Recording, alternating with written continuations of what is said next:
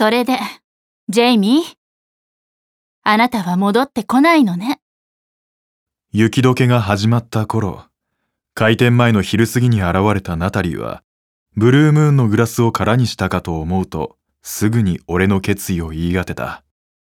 突然の来訪から2ヶ月が過ぎ、再び俺の様子を見にやってきたようだが、こちらが何かを言う前に全てを察したらしい。ほんと、あなたって一度決めたら絶対に曲げないんだから。そういうところは変わってないのね。そっちこそ、こんな偏僻な場所に2回も押しかけてくるなんて、相変わらずどうかしてるよ。俺がそう言いながらグラスを回収すると、ナタリーは静かに語り始めた。私は、あなたが過去にとらわれたまま、この町でずっと一人で悩んでるんじゃないかって思ってた。だから無理にでも連れ戻して、人生をやり直すきっかけを作ってあげたかったの。でも違った。あなたはもうここの住人で新しい人生を歩んでるし、一人ぼっちなんかじゃないわ。そんな風に見える？今日ここに来る前に町の人に聞いたの。あなたのこと。余計なこと言いふらしてないだろうな。聞いただけよ。みんなあなたのことを詳しく知らないのに、いいやつだって言ってた。好かれてるのね。私がはるばるやってきてもちっとも響かないわけだわ。そうか。でも俺だって少しは考えたよ。もう前の生活は忘れたつもりだったけど、未練がないと言ったら嘘になる。でも戻らないんでしょ？そうだな。ここが好きだし、田舎暮らしも気に入ってる。今の生活を変える気はないよ。俺の決断をはっきり告げると、ナタリーは少し考えてからにやりと笑った。じゃあ、私もこの町でお店を始めよっかな。あなたに変な女がつく前に。もしそうしたら、俺もエヴァンも全力でお前の店を潰す。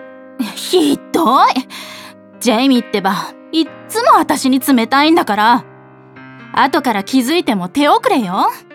私ほどいい女なんていないんだからね。変わらない彼女と話している間も、かつてのチームメイトたちや仕事のことを何度も思い出したが、そこに以前感じていた痛みはもう存在しない。もう行くわ。今度はファビアンやトーマスも連れてきていい？ああ、あの二人、まだ辞めてなかったんだな。去年からファビアンがリーダーなのよ。あなたがここでバーをやってるって教えたら、今度の夏休みにみんなで行こうって話してた。いいけど、バカ騒ぎはなしだぜ。ここは田舎だからすぐクレームが来るんだ。言っておく。じゃあ、元気でね。エヴァンにもよろしく伝えて。ナタリーはそう言い残して店を出ると、待たせていたタクシーを走らせた。それと同時に舞い込んだ冷たい風が過ぎ去りし日々への追走を吹き飛ばしていく。残された柔らかな日差しが照らすものは、この街での平和で退屈な暮らしか、新たな人生という名の冒険か。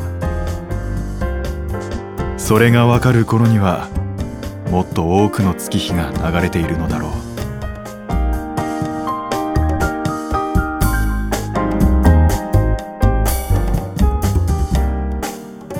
オーディオドラマ JJ's バーシーズン2。出演 JJ 天海智和、ナタリーミヤン、エヴァン緑間ソード、レイチェル周防ユイ、マダムビアトリクス千野根沙織、ケビンライアン関泰治、ジョアニー青柳優、アダムエイドリアン結城俊、キーラナオ、サラ、古谷のり子、パトリック、吉田瑞希。テーマ曲シャンペンジャズ、作曲演奏ボビー・コール。企画制作プロジェクト JJ's バー。